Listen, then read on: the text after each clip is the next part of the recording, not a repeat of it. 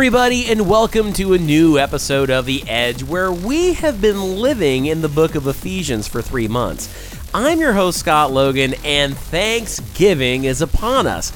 As a matter of fact, it'll be here before our next episode of The Edge, which means on next week's show, when you hear this, that's the sound of my jowls after all of the weight gain. What always happens every year in the Logan household is that we make way too much food for the amount of people that we host. And because in my mind, I'm like a food rescue mission, I can never let this food go to waste. Now, my wife does not like leftovers. She very rarely enjoys eating the same food 2 times in a row, where I'll eat exclusively turkey, potatoes, stuffing, and pie for a week. So if on next week's show you keep hearing random groans like, you know it's because the piggy was at the trough and needs to lie down. Now, somehow, in some way, let's transition from that to the writings of Paul. We're continuing on in our trek through the book of Ephesians in chapter 4 by now moving away from how the church should behave itself and placing the focus on the behavior of the individual Christian, by focusing on the gluttony of Thanksgiving. In chapters 1 to 3, Paul tells us what a new creation is. And in chapters 4 to 6, he tells us how a new creation lives, how we should behave. We have a lot of ground to cover, so let's get into it. Let's pick up where we left off in verse 17 of Ephesians chapter 4. Verse 17 says, "Therefore I say this, and testify in the Lord, you should no longer walk as the Gentiles walk, in the futility of their thoughts. They are darkened in their understanding, excluded from the life of God, because of the ignorance that is in them and because of the hardness of their hearts. They became callous and gave themselves over to promiscuity for the practice of every kind of impurity, with a desire for more and more." All right, let's stop there for a second because we need to first clarify something so that no one is confused or thinks that this is contradictory to our previous studies about the unity of Jews and Gentiles in this newly formed church that Paul is talking about. In verse 17, he says, "Therefore I say this, and testify in the Lord, you should no longer walk as the Gentiles walk, in the futility of their thoughts." One might hear that and say, hey, Paul was just talking about unity within the body between Jews and Gentiles, and now he's trashing on the Gentiles? Glad you brought that up, sir or madam, and thank you for paying attention. We need to understand that in the original manuscripts, there are 2 uses of the word Gentile. There is a nationalistic use of the word and also a religious use of the word. The word Gentile is the Greek word ethnos, and it's kind of an umbrella term that means nations, peoples, heathens, and pagans. On one hand, ethnos or Gentile refers to an ethnic group of non-Jews, racially speaking. On the other hand, it religiously means people who do not know God. So when Paul is using the word Gentile here about not walking as they do, he's not just painting with a wide brush all non-Jews, but rather using the religious definition of the word, talking about those who don't know God and are of the world. So, now that we know who we are talking about, being those who do not have Christ as their Savior, let's look again at what Paul has to say to us. Verses 17 through 19. "Therefore I say this and testify in the Lord, you should no longer walk as the Gentiles walk, or the world walks, in the futility of their thoughts. They are darkened in their understanding, excluded from the life of God, because of the ignorance that is in them and because of the hardness of their hearts. They became callous and gave themselves over to promiscuity for the practice of every kind of impurity, with a desire for more and more." So, the way that we live our lives should look radically different than the way that non-believers live their lives. Sometimes that can be a difficult task, especially when in certain environments. Paul was writing to a people who understood just how difficult it was to live a life that was separated from the world. Just like we are today, the Christians in Ephesus were inundated with secular influence and carnality. When we first started this study, I introduced the book of Ephesians by telling you just how corrupt Ephesus was. I even called it the dingy capital of the Roman Empire. Their religion in Ephesus was sex. They worshipped the goddess Diana, who was also known as Artemis, and they worshipped her as a sex goddess. The Temple of Diana was an asylum for criminals, and the worship within the temple was, well, there's no other way to put it, orgiastic. The place was packed with thousands of priestesses and temple prostitutes, singers and dancers, and big orgies would break out between them all. An unknown writer of that day described it saying, the worship was a kind of hysteria, where the people with shouts and music worked themselves into frenzies of shameless sexual activity, including mutilation and self-mutilation.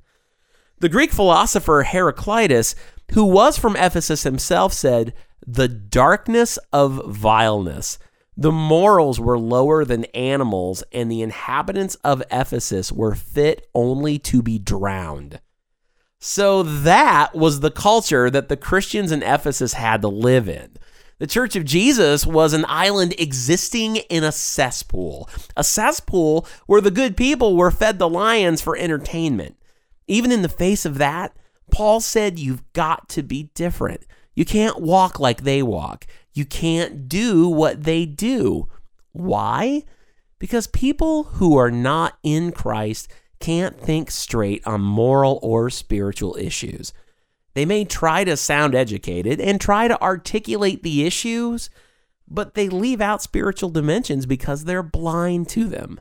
Paul says you should no longer walk as the Gentiles walk in the futility of their thoughts. In some translations, it says vanity of their mind. The Greek word for futility or vanity is mataiotes. It means what is devoid of truth and appropriateness. It also means perverseness and depravity.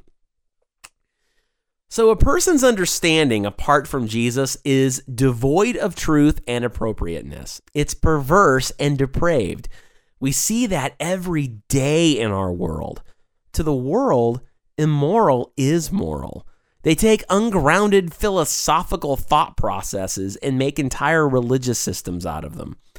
The reason why is because apart from the indwelling of the Holy Spirit, we have no real understanding of what's right and what's wrong.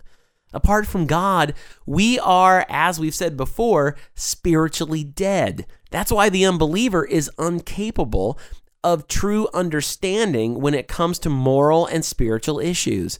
It's like handing a math problem to a corpse in the casket. That's why we shouldn't walk as the world walks.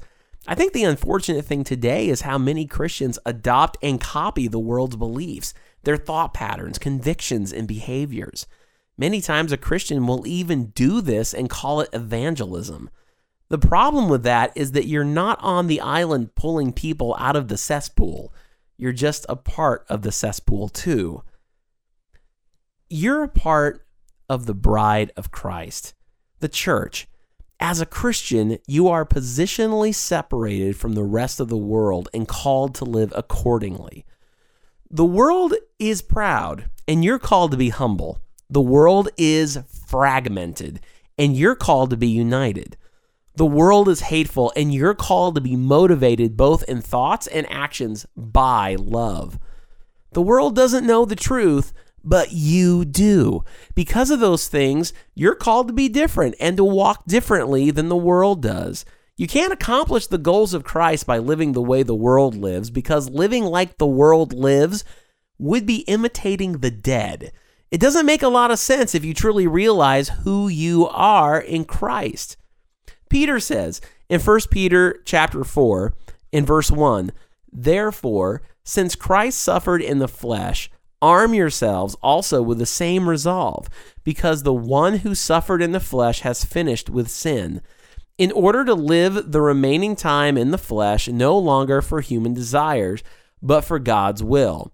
For there has already been enough time spent in doing the will of the pagans, again, that Greek word ethnos, the Gentile, carrying on in unrestrained behavior, evil desires, drunkenness, orgies, carousing, and lawless idolatry.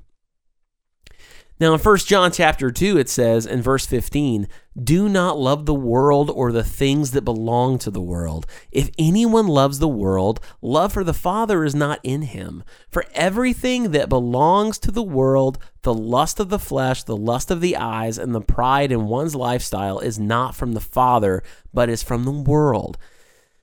And the world with its lust is passing away, but the one who does God's will remains forever.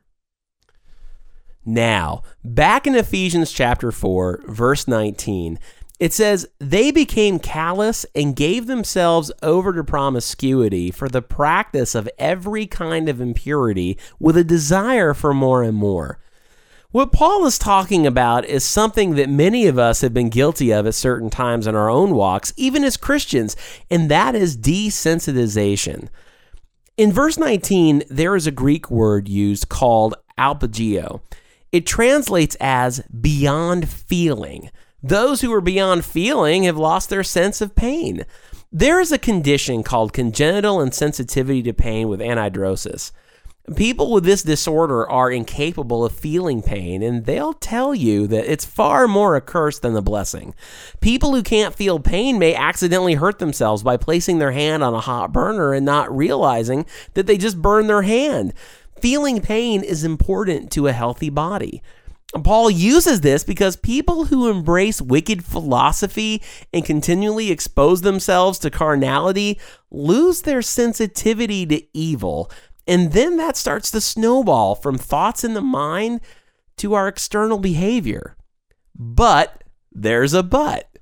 In verse 20, it says, but that is not how you learned about the Messiah, assuming you heard him and were taught by him, because the truth is in Jesus. Notice the transition that Paul makes here. When Paul starts in with the word but, notice that the opposite of the depravity that we've been talking about isn't just a code of good conduct and behavior, it's Jesus. The opposite of being lost and depraved is being in Jesus.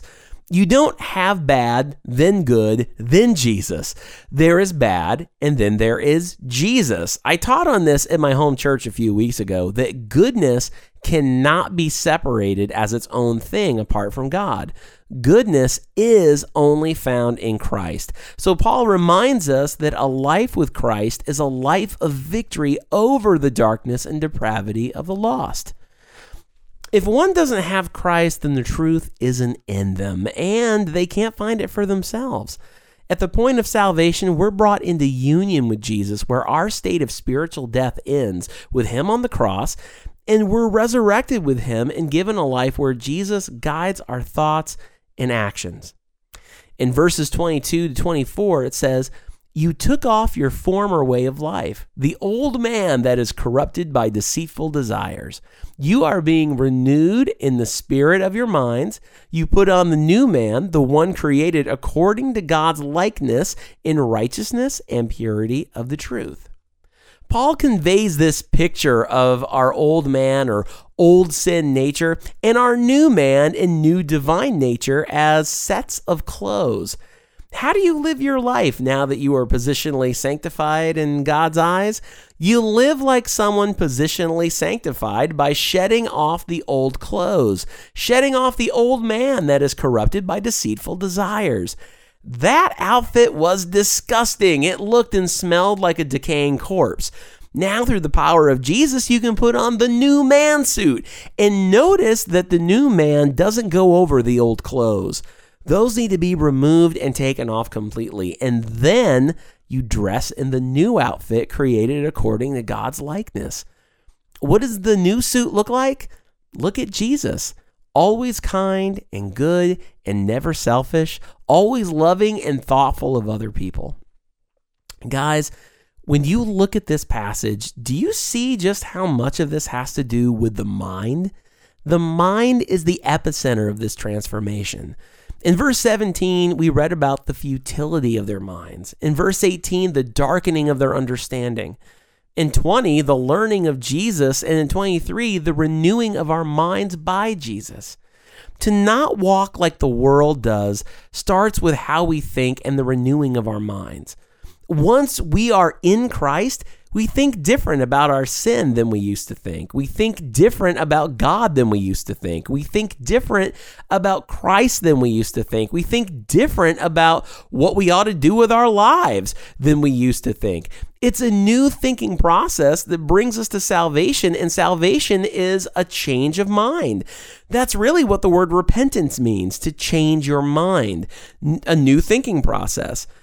So the pagan, or ethnos, as we learned today, thinks one way, and we think another way. And not because we just naturally changed our minds, but because the power of God got a hold of us and none other. Well, guys, that's going to be it for this week. If you want to know more about The Edge, then please visit our website, theedgepodcast.com. All of our social links are at the top right corner of the page, such as Facebook, YouTube, and Twitter. I hope that you guys have a fantastic Thanksgiving this week. Thanks for listening to The Edge. Until next week, I'm Scott Logan, and as always, live on the edge.